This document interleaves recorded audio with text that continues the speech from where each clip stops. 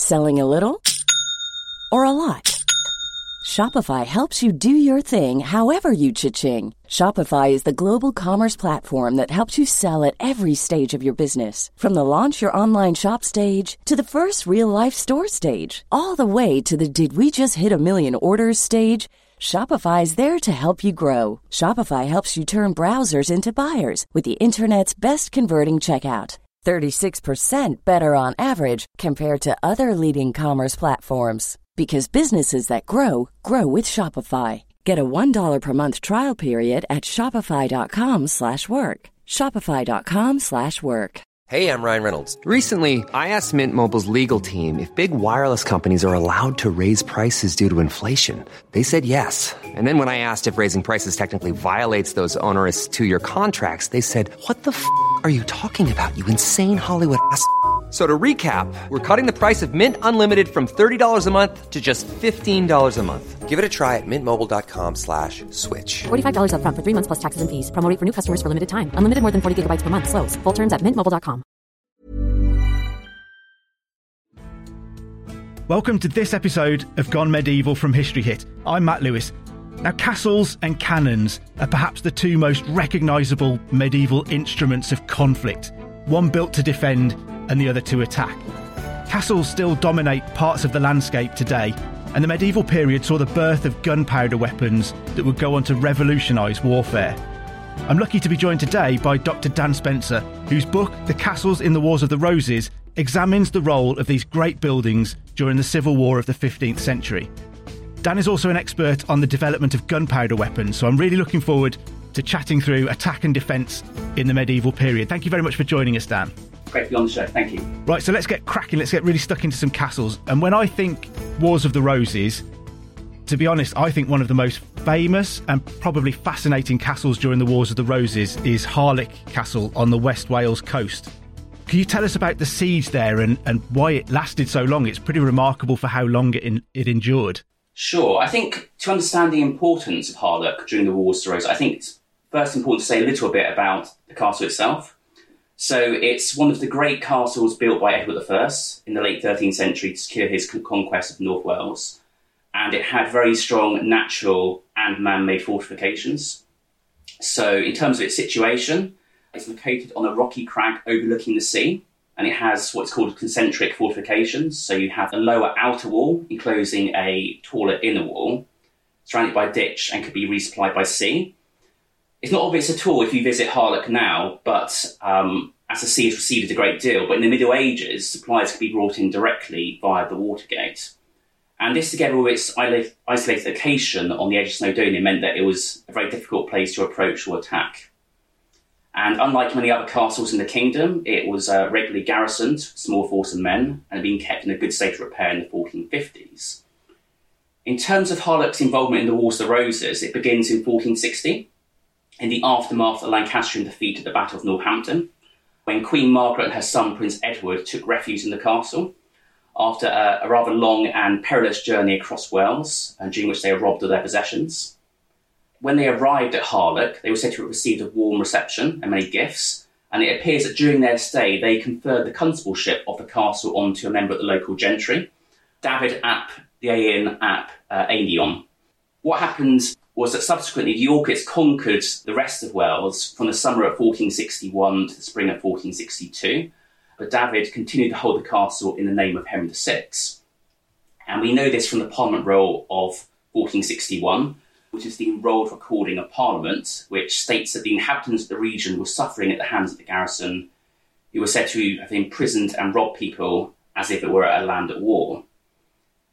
Now, the period from 1461 to 8 has often been characterised as a Yorkist siege of Harlech, but in fact this is not quite correct. The Yorkists did make periodic attempts to capture the castle, such as in 1466, when John Tiptoft, Earl of Worcester, was allocated this task. But poor weather conditions and the remoteness of Harlech led to the expedition being abandoned. Instead, for much of this period, the York authorities relied upon sending demands for Harlech to be surrendered by its defenders, with dire threats if they did not comply. But these empty threats were ignored by the garrison. But the fame of the Yorkists to eliminate this Lancastrian outpost by committing sufficient resources, did have consequences, as it was responsible for contributing towards unrest and Lancastrian plots in Wales throughout the 1460s. And what finally prompted Edward IV and his lieutenants to deal with this running sore was a response to the actions of Jasper Tudor, who in the summer of 1468 landed near to Harlech with a small force from France and led a great raid across Wales, culminating in the sack and burning of the town of Denbigh in the north-east. So in response, William Lord Herbert assembled a large army to defeat the Lancastrians, with artillery before a siege provided from the Tower of London. And what appears to happen is that two Yorkist armies converged on Harlech, with one force led by his brother Sir Richard Herbert, defeating Jasper's army in battle, with Lord Herbert then advancing on Harlech, which David surrendered after a short siege. I guess that episode in 1468 probably highlighted the dangers of Harlech still being there, because Jasper Tudor, reasonably popular in Wales and able to go directly to that base that was sat there waiting to receive him to cause further trouble. So it was kind of a backdoor into Wales and into England for the Lancastrian cause that the Yorkists couldn't really afford to just leave open forever. No, I mean, it seems slightly odd that they did leave it, Harlech in Lancastrian hands for as long as they did, but I suppose it sort of shows how many, other problems that Edward was having, say, in the north of England. I guess also it perhaps reflects on William Lord Herbert and the fact that even though he was effectively running Wales for Edward, it seemingly he didn't do a great job of it in the northwest of the country. Yeah, even for him, there were parts that were beyond his reach, I guess. And I guess I've been to Harlech Castle and it's fantastic there, although walking on the walls when it's windy is pretty perilous because there's no barrier on the inside of the walls, is there? I feel like you're going to get blown off all the time. No, exactly. I guess in those days when the sea was so much closer, I guess it would be even more of a remote and sort of forbidding place, I suppose. Yeah, and it's hard to imagine, but as you say, because the sea's receded quite a long way if you go to it now, but when the sea was right up there against the Watergate, I guess it makes resupplying it much easier for those holding out inside as well, if the ship can come in with supplies quite easily. Exactly, and I suppose from there you have links to all sorts of places, so the rest of Wales, Ireland, Scotland, so there was lots of potential for, goods and men to be brought into the castle. So how did they eventually bring about the end of is siege the right word for what happened at Harlech, or sporadic attempts to take it away from the Lancastrians, but how was it eventually won up for the Yorkists? Well, it was effectively when the two Herberts, I suppose, they effectively allocated enough resources to capture it. So I suppose it was the defeat of Jasper's army in battle, and then the fact that they besieged the castle with lots of artillery. So we don't know much about the siege, other than that at least one Yorkish gentleman was killed by gunshot. So we know that there was at least some military action going on. But I think effectively by this point, David realised that the game was up and that, there was no viability of holding out for any longer. Yeah, and the kind of rules of siege warfare meant that if you didn't surrender at the right time, you were in severe danger of losing your life when you lost it anyway. I think in the case of Harlech, even after they did surrender, the garrison were imprisoned. I think some of the petty captains were executed. But of course, if the castle had been stormed, then, the lives of all of the garrison would have potentially been, at risk of being executed out of hand. So after Edward IV becomes king in 1461, I associate that period in the immediate aftermath of his victories with trying to subdue the far north of England. So he spends a lot of time up there with the Lancastrians having crossed over the border into Scotland. And that period seems to involve a lot of sieges and castles changing hands regularly in the north. So what were some of the prominent castles during that period that caused problems for Edward and opportunities for the Lancastrians? There were quite a few up there. So the context and the reason why the north of England, posed this problem for the Yorkists was this very militarised border region. So there were lots of castles which kept in a very good state of defence. And it's because the inhabitants were often engaged in warfare with the Scots. And another dimension is there's a feud between two of the most important families, the Nevilles and the Percys. So actually, I suppose, sort of hostilities precede the outbreak of the Wars of the Roses as such in some ways. And Northumberland in particular was a county dominated by the very powerful Percy Earls of Northumberland. In terms of the major castles, the ones that probably feature the most are ones like sort of Alnwick, Bamborough, Dunstanburgh and Warkworth. So it's striking that even after Edward's quite overwhelming victory at Towton in 1461, that many people in Northumberland and, let's say, Cumberland and whatnot remained loyal to the cause of Henry VI. And what the other dimension as well is proximity to the Scottish border.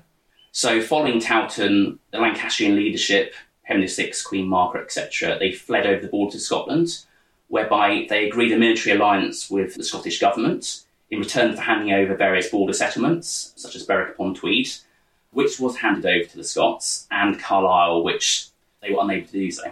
And Scottish support was really important for the Lancastrians, and it allowed them to regain control of some of these castles, such as Alnwick and Bamburgh and Dunstanburgh. And between the years 1461 and 4, these castles changed hands quite a few times between the two sides. In terms of my favourite episodes from these campaigns, I'll just go through a few of those. One of them is the siege of Alnwick Castle in the winter of 1462-3. So the castle was under siege by a far superior Yorkist army, and with food supplies running low, it seemed only a matter of time before the defenders would have to capitulate, as had their comrades at Bamburgh and Dunstanburgh. As the siege continued throughout the depths of winter, the Scottish army led by George Douglas, Earl of Angers, marched to their rescue. And in early January 1463, the Scots arrived in the vicinity of Alnwick, which threw the Yorkists into disarray, and they withdrew a short distance away. And this was supposedly so they could adopt a more suitable position for offering battle. And their withdrawal allowed some members of the garrison to sally out to join forces with their rescuers. Yet the Scots, rather than confronting the Yorkists, then actually retreated all the way back across the border to Scotland, leaving the remaining members of the garrison, who hadn't had the foresight to leave the castle, to surrender under terms. I think it's because the Scots had been defeated by the Yorkists before. So, for example, in battle at Carlisle in 1461, so perhaps they were a bit worried about fighting the Yorkists. I think because the Yorkists did have a large force, but there's a great quote from the Walker of Chroniclers, who actually says that they thought the Scots had missed an opportunity to defeat the Yorkists because their soldiers had lain so long in the field and were grieved with cold and rain that they had no courage to fight. So they literally been suffering. I guess Northumberland can be quite a cold place, particularly in December and January, so it must have been very hard for the soldiers out in the open to deal with that. Yeah, and do you think Edward IV's military reputation plays into this? So obviously they've won that massive victory at Towton. Edward remains, undefeated on the battlefield throughout his active period in the Wars of the Roses. Do you think there's an element of the Scots come down and, I don't know, they lose their bottle when they get there at the thought that Edward might confront them? Or do you think that the Scots came down just to try and relieve the garrison and get them out of the castle, and there was a misunderstanding that it was a rescue party who were coming to lift the siege? Yeah, that's a great point, actually. I mean, it could well have been that. I think partly the reputation of the Yorkists. I mean, Edward wasn't actually in the north at this time. The sieges had been sort of undertaken by the Nevilles, so the Earl of Warwick was kind of overseeing all of this. And I think you're right, it could have well just been seen as a rescue mission. And I guess by this point, in fact, Alnwick was the last remaining Lancastrian castle in Northumberland at this particular period. So I suppose by this point you could say, well, what really could they have done more, I suppose, other than fight the Yorkists? But as they've been defeated by them before, perhaps they were a bit wary of doing this. And is there one episode, is it Bamburgh Castle, where they hold out, cannons are fired, and one of the men in charge of, is it Bamburgh Castle, is hit through the window of his apartments?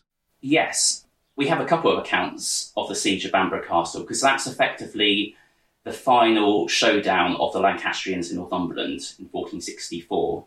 So, as I mentioned before, the castle has changed hands multiple times, but then in 1464, the Yorkists finally defeated the Lancastrians at the Battle of Hedgeley Moor and Hexham. And on previous occasions, Edward had been quite merciful towards the Lancastrians, but on this occasion, he effectively had, leading prisoners executed. So basically, the surviving Lancastrians took refuge in Bamburgh Castle. We have this really wonderfully detailed account of the siege, which actually gives lots of details about how the siege took place. And it explains that it started with 2 heralds being sent to offer pardons to all members of the garrison, except for 2 particular individuals, one of which was Sir Ralph Grey, who had been a committed Yorkist until he changed sides and betrayed Alnwick to the Lancastrians. So basically there was no hope for mercy for him. Unsurprisingly, the Lancastrian commanders, because I suppose there was nothing in it for them to surrender, laid aside. And in fact, in this account, they actually say that they actually threatened to execute members of the garrison if they had to use gunfire against the walls of the castle, because it was a very valuable possession of the king. And I suppose it's the downside of using artillery in this situation is that, okay, it helps you capture a place, but then again, if it's your castle ultimately, if you're claiming it as Edward IV, then you're damaging your own property. And I suppose ruined castles on the Scottish border as well are a bit of an invitation to the Scots to come over and have a go. So you'd want to minimise the damage and disruption and the cost of repairing it afterwards. Definitely. And in fact, Bamburgh was actually a royal castle, unlike quite a few others in the region as well. So in one account, we have that the Yorkists stormed the castle under the cover of their gunfire. The other one, which I think you're referring to, is that their gunfire, caused damage within the walls of the castle, and that Grey was, incapacitated by the gunfire. And then at this point, the garrison then decided to sort of effectively hand him over to the Yorkists in order to, save their own necks, effectively.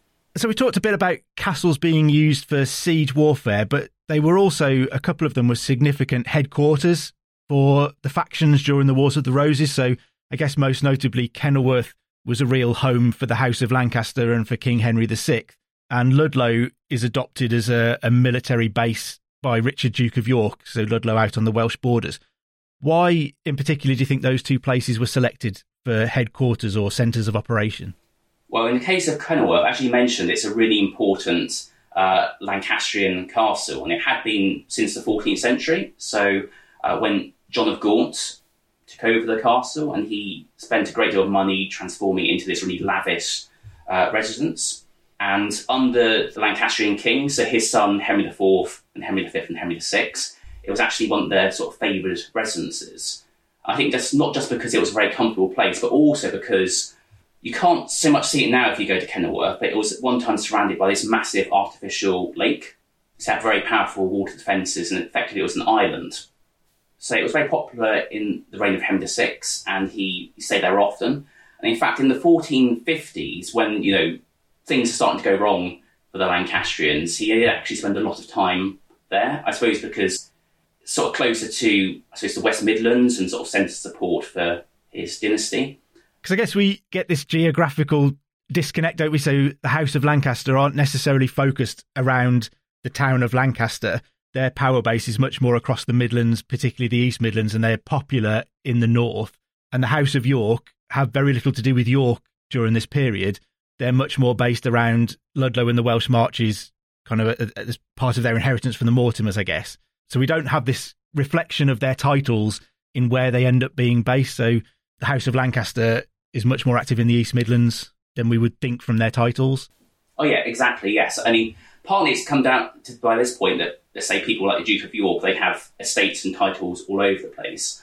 So there's not as much association perhaps with Lancaster and York, the geographical areas, as we might associate. In terms of the reason why Ludlow was so important was because it was the main sort of residence of Richard, Duke of York. And its prominence as a castle really dates back to the 14th century, when it became the main residence of the Mortimer Earls of March. And many of York's campaigns were sort of organised from the castle. So in 1452, his first campaign, he issued his public statement to the king from the castle, and we have records of him sending out instructions to his followers to assemble across the kingdom for a sort of march on London.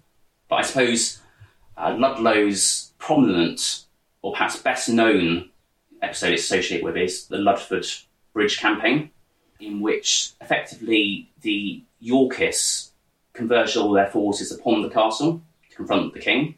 And what happened was there was an armed standoff a short distance away from the castle at Ludford Bridge.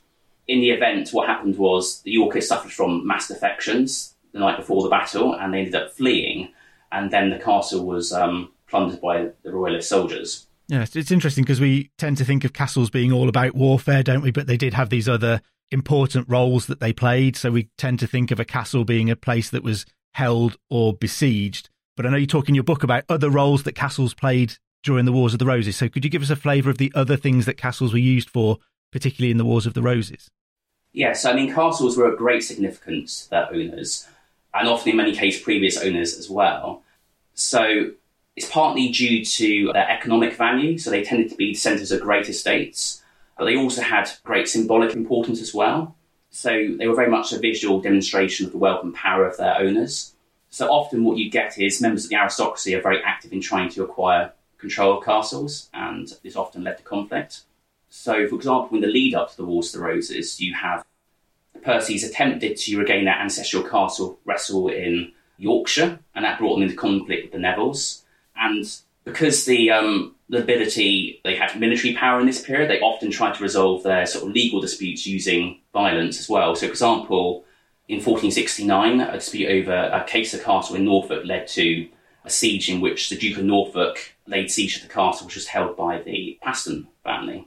And there's lots of reports, isn't there, of the Duke of Norfolk bringing up cannons to bombard Caister Castle. In the Paston letters talk about it getting quite desperate at one stage. Yes, it's a wonderful, in some ways, it's probably one of the best documented sieges we have, just because we have this wonderful source of Paston letters and this sort of correspondence between the owner of the castle and John Paston II, I think, and his mother, in which they're sort of talking about the state of the siege and how it's progressing. And we do definitely get a sense that the walls of the castle were quite badly damaged. And in fact, that may have been a period in which Caister suffered quite a lot of damage.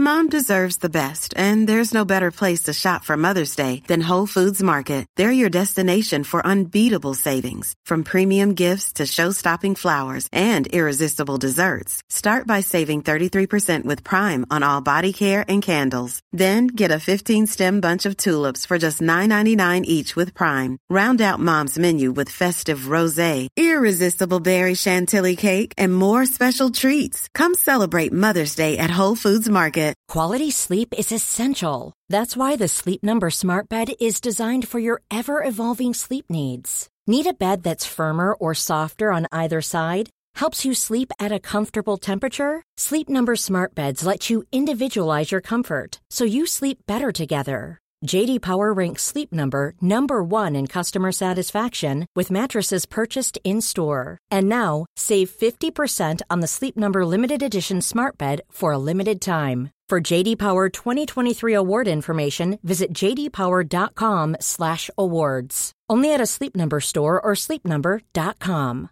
There's never been a faster or easier way to start your weight loss journey than with PlushCare.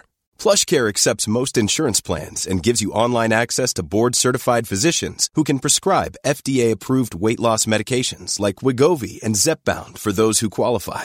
Take charge of your health and speak with a board-certified physician about a weight loss plan that's right for you. Get started today at plushcare.com/weight loss. That's plushcare.com/weight loss. plushcare.com/weight loss.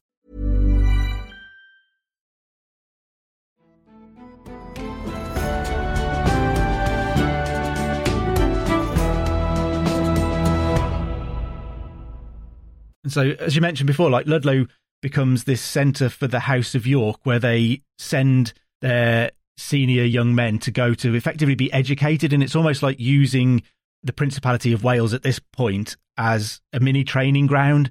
So those Welsh border regions, everyone's incredibly politically active. It's slightly disconnected from the central government. And so Edward IV is given this kind of really in-depth basis for his education there, so much so that he decides to send his own son there a little bit later. And I guess that reflects the importance of Ludlow and the castle there in the landscape around it, that it was used for something as important as training young noblemen. Definitely, yes. And I think in terms of its, as you say, its location, it's sort of in the border region between England and Wales. And later on, once we get into, I suppose, more the Tudor period, it actually becomes effectively the administrative capital of the Welsh Marches and Wales itself. And Henry VII would kind of continue the policy. He sent his son, Prince Arthur, there, pretty much the same as Edward IV and Edward V had been. Yes, exactly. And I think it's partly due to its location. So it's sort of in the sort of Welsh region, but it's also, I suppose, not, it's not as remote as some of, let's say, like Carmarthen, perhaps in the south of Wales. It's quite, I suppose, fairly accessible from some like London or the Midlands. Yeah, and I suppose it demonstrates the importance of the castles in building those networks of affinity and local relations, kind of all focused on a castle as the focal point in the region. Did you find it easy to research these things for castles? I imagine there's lots of information about them because they're really big, important buildings that are centres of authority, or there's very little because they're, especially in times of war, they're functional buildings that are changing hands quite often, perhaps being destroyed regularly. Is there a lot of information for you to work off to study these castles? I mean, in some ways, it's a very mixed picture. So in some ways, it's quite difficult. So when it comes to financial records, for this era, in contrast to earlier and later ones, in fact, it's the Wars of the Roses is relatively poorly documented. So, for example, we've got a lot of financial evidence for royal castles in the 14th and early 15th centuries. So we've got some quite detailed accounts of expenditure on castles submitted by constables and other officials. But we have very little for the latter part of the reign of Henry VI or his Yorkist successors. And similarly, what we have in terms of, let's say, noble gentry households varies enormously. So that means that sometimes we rely quite heavily upon what financial records we do have. So we've got some good ones for royal castles in the north and south of Wales, or what we happen to come across in narrative sources. However, I think there is definitely potential for carrying out further research in this area by pursuing different angles. So one really good one is to study the architecture of surviving castles. So, for example, we look at Ashby de la Zeus in Leicestershire, which was transformed by its owner, William Lord Hastings, from being a manor into a grand castle during the reign of Edward IV. If we look at the surviving architecture of, let's say, the Great Tower, we can see that it's richly adorned with Yorkist symbols all over the place, and that shows us how clearly he identified with the cause of Edward IV and the Yorkist dynasty. And similarly, another example from this period, if we look at Raglan Castle in Monmouthshire, it was actually a castle by the time we get to the Wars of the Roses, but a great deal of work was carried out on it by its owner, William Herbert, Pembroke. And perhaps the most notable feature there is this moated Great Tower, which is situated outside the main circuit walls. And this construction work was really used by Herbert as sort of a way of sort of visually demonstrating his wealth and power as, the effective viceroy for Edward IV in Wales. Yeah, so do we see castles during this period then starting to become almost a transition between the old military, fairly stark fortresses and the sumptuous kind of Tudor Elizabethan manor houses that we think of? Is there a period of transition here where people are starting to use castles? They still have a military function, but they're becoming much more comfortable places to live as well? I think in hindsight, we can see that, yes. So we do get very much a sort of focus on, visually demonstrating wealth and power. Some of it perhaps goes back even earlier, you could say. So, for example, I've done a certain amount of research on Bodiam Castle in East Sussex, which dates from the late 14th century, and you could say the same things about that as well. And these sort of trends become more apparent, as we go into the 16th century and whatnot. But what I would say is that even though, there is a move towards this, they still were considered to be important in terms of military terms as well. And certainly judged by contemporaries to be important in this way as well. I suppose the way of looking at it is being that, these are buildings which have sort of multiple functions and purposes for people. So it's not sort of one or the other so much. Yeah. I suppose people had to live there, the place had to do its job, but people also had to live there and they wanted to be reasonably comfortable while they were having to stay there. Now, the other big interest of yours, I guess, is gunpowder weapons. So we can find you on Twitter as Gunpowder Dan, and gunpowder plays a big part in your research as well. So can you talk us through a little bit about how gunpowder weapons developed and changed during the late medieval period? Yes, so guns, as in metal weapons that fire projectiles from the addition of gunpowder, had been around in Western Europe since the early 14th century, so around the 1320s. Which I think is earlier than most people would think they were here. We tend to think they come over, the Wars of the Roses, we see a lot of cannon and mercenaries coming from the continent with guns, but I guess a lot of people wouldn't know that they've been around for almost 150 years by that point. Exactly, yes. So, so by the time we get to the Wars of the Roses, they've been used for quite a while. Although I suppose the thing to say is the way they were used changed quite a lot over time. So the English are recorded as having used guns at the Battle of Crecy in 1346, which is very early. Although, to begin with, they were mostly used in siege warfare. So in the English context, the guns began to be used in defence of towns and castles from the late 14th century onwards. And what you see is a gradual transition period with traditional forms of weapons. So, you get catapults and Torsen-powered weapons known as springles, and they gradually replace those. And then around 1400, you get guns being used much more in offensive siege warfare. So you get the rise of these weapons, which we know as sort of bombards, these huge weapons which can knock down the walls of castles. And certainly during the 100 Years' War, the 15th century stage of it, guns played a very important role in siege warfare. Armies were routinely equipped with these weapons. So by the time we get to the Wars of the Roses, they've been around for a long time. But one interesting development we do get with the Wars of the Roses is actually them being used on the battlefield on a regular basis. So in some ways, by that period, they're both very old, but also being used in quite new ways as well. Yeah, still developing. So is there a sense that the 100 Years' War perhaps helped create this kind of arms race that increased the speed of the development and deployment and the changes in the uses of these things? Quite often these periods of warfare and conflict can pressurise these things, can't they, and force them forward? Oh, yeah, I mean, certainly, yes. I mean, because, warfare is quite a driver of these things, and you had competition between different factions, and we see sort of technological developments. So I mentioned use of guns on the battlefield, and one of that was in around the 1430s and 40s, you got the development of gun carriages. So up until that point, it might sound a bit strange, but effectively guns were moved in very large carts. So you would drag them to, let's say, a castle or town you're besieging, and then you would unload them from this cart, put them on the sort of wooden bed, and then operate them.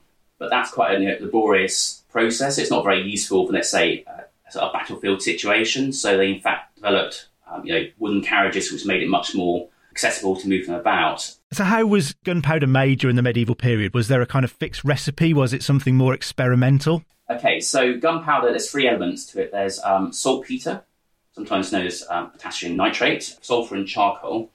So those first two elements had to be imported from abroad. So potassium nitrate would be from Mediterranean or far away India or mainland Europe, and then sulphur from volcanic regions like, let's say, Italy and whatnot. So it was mixed together in various compositions. This was a task often carried out by gunners, because it's something you'd have to do beforehand. You wouldn't want to be mixing gunpowder, let's say, in the middle of a battle, for instance. And in terms of compositions, it varied. So particularly by the time we get to the late 15th century, they've actually developed compositions for different types of guns. So generally speaking, you would have a high proportion of saltpeter if you wanted the gunpowder to ignite more quickly. So for smaller weapons, smaller projectiles, that made sense, whereas you tended to have lower portions for, let's say, the very, very big siege guns, for instance. And I think lots of what we read about medieval gunpowder weapons is pretty frightening. They were pretty unreliable, quite dangerous to fire, as dangerous to those kind of behind the guns as they were in front. Was it important for them to make them more reliable and safer? Yes, I mean, accidents definitely did happen, and we sometimes get some interesting glimpses of this. So for my PhD, and which I published as a monograph, I spent a lot of time going through financial records, and in the records of the town of Southampton in the 1450s, for instance, the town's gun received compensation for his clothes being set on fire whilst he was making gunpowder. So it was a fairly dangerous process. In terms of making it more reliable, it's interesting. Gunners were aware of the potential dangers, so often what they did was they proved or test-fired guns. They would, effectively test them out in public. We have an example, I think, from 1481, in which a very large bronze gun was test-fired in the presence of Edward IV for the Scottish campaign. And in that particular instance, the gun actually shattered under the strain of firing. And we do know from financial records that gun chambers, many of these guns have separate removable powder chambers, which are separate to the barrels, would be repaired. I believe even from carrying out research on surviving pieces in museums, we know that the wrought iron guns undergone repairs at times. That said, I think the reason why they test-fired them was they were quite careful to make sure the ones that did go on campaign had a reasonable chance of, being operational for at least a bit of time before, they develop these problems.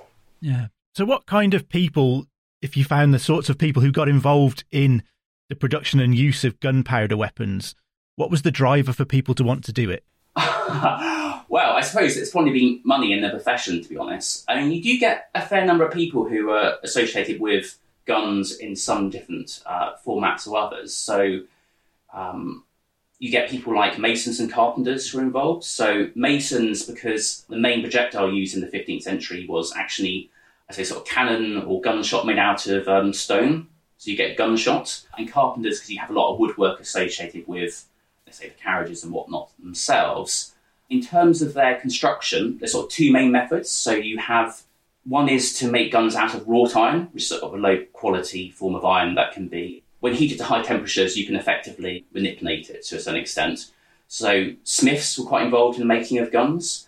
The other main method is actually casting guns using a copper alloy. So it's the same sort of technique as bale founders used. So those are the two main methods. And then the worker most associated with were gunners, who are somewhat different to later gunners. They're not just soldiers involved in the operation of guns, but these are really quite skilled individuals. So they were involved in making guns, repairing guns, making gunpowder, casting, let's say, lead shots for the guns. And they were quite well paid individuals. And I suppose they didn't have, schools as such, courses where you learn how to do it. I think it was very much sort of an apprentice system where you would learn from somebody else. And so I guess for the people then picking the weapons up, which could potentially cause more harm to you than anybody you were aiming them at, is it a question of money? Is this a mercenary issue where mercenary forces of gunners were willing to take the risk to get the cash that they could command on a battlefield for having these weapons? I suppose, yeah. I mean, money would have been quite important. People have to earn money to live, don't they? In terms of the mercenary element of it, I suppose it's quite a mixed bag in some ways, because when it comes to gunners, often quite a few of them were from abroad. So particularly the Low Countries is a really important region in the 15th century and later for the employment of gunners. But you also get quite a few English gunners as well. In terms of their reliability, I should say that even though accidents do happen, I think to a certain extent that's sometimes perhaps exaggerated or there's too much attention given to that, because I think ultimately people in the Middle Ages were quite practical. If they were too dangerous for their operators to use, then it would be it probably would have limited the development of the technology and people willing to use them. So do you think we perhaps overestimate that idea that guns blew up in people's faces quite often? I think we do, yes. I mean, because we know from military campaigns that guns could be kept around in use for quite a lot of time. So, for example, I looked at one expedition to France in the early 1430s. We've got a set of accounts of the guns at the beginning of the campaign and the end of it. And even after 2 years of heavy fighting, still 2/3 of the guns were still operational. So they could be kept, if they were properly maintained, they could be kept in quite a good state of repair. And for the Pale of Calais, where we've got some great financial records, I've been able to trace at least one gun which was in use for at least 50 years. So some of them did have quite longevity. I think the other thing to remember as well is the Middle Ages is quite a dangerous time. So lots of accidents happened. I suppose they weren't so interested in things like quality control, or they couldn't enforce it. Didn't have the same kind of health and safety rules around carrying big wadges of gunpowder around with you everywhere. No, exactly, yes. I mean, people died from falling into rivers or being thrown from horses. So it was quite a dangerous time, I suppose, really, whatever you did, really. Yeah. And I guess just to linger on that idea of the guns being dangerous, probably the most high-profile casualty of a gunpowder weapon during this period, or at least one that backfired, was James II of Scotland in 1460. Can you tell us what happened to him? Yes, so James II, King of Scots, was besieging Roxburgh Castle, which was a border castle between England and Wales. And what happened was he was mortally wounded when he was inspecting a large Flemish gun, which misfired. And what happened was the force of the explosion caused part of the gun's wooden carriage to break apart, and part of it wedged itself into the king, who then, suffered very badly before dying. The interesting thing about this example, as you say, it's very famous, it's very well known, is that actually the account that we have of him, suffering this death actually talks about the fact that he was being careless in being, inspecting the gun quite so closely, because he was so sort of proud of his, very impressive gun from abroad, that he forgot that if you're being sensible, like a sensible gunner, you stand back a certain distance from the gun. So to a certain extent, you could say he was being rather careless in that example. The fact that he was so famous means that he gets recorded in this particular way. I should imagine there was quite an effort on the part of the man who'd made the gun to point out that the king was being a little bit reckless, because otherwise he was in danger of being accused of killing the king with his defective weaponry. Quite possibly, yes. I think people probably realised that James had probably gotten a bit carried away there. That's fantastic. I think I'd probably feel more comfortable being on the back end of a medieval gun now than I would have been at the start of this chat. So thank you very much, Dan. If you found Dan's discussions about castles interesting, his book, The Castle in the Wars of the Roses, is out now, and he regularly gives talks on gunpowder weapons. You can find him on social media. As I said, he's on Twitter as Gunpowder Dan, so you can seek him out there and ask him any questions you've got. Don't forget to also subscribe to Gone Medieval wherever you get your podcasts, and tell all your friends and family that you've gone medieval. I'd like to give a quick mention too to a brand new podcast from History Hit, Not Just the Tudors, presented by the fabulous Susanna Lipscomb. There's an episode on Bridewell, the palace that became a prison. It fits quite nicely with today's chat with Dan by looking at a building in Tudor London whose use was transformed from a palace into a prison. Why not give that a listen and fill your podcast library to brimming point by subscribing to Not Just the Tudors from History Hit. Anyway, I'd better let you go. I've been Matt Lewis, and we've just gone medieval with History Hit. Thank you for listening to this episode of Gone Medieval. Please follow this show wherever you get your podcasts. It really helps us out, and you'll be doing me a big favour. Don't forget you can also listen to all of these podcasts ad-free and watch hundreds of documentaries when you subscribe at historyhit.com/subscribe. As a special gift, you can also get your first 3 months for just £1 a month when you use the code MEDIEVAL at checkout.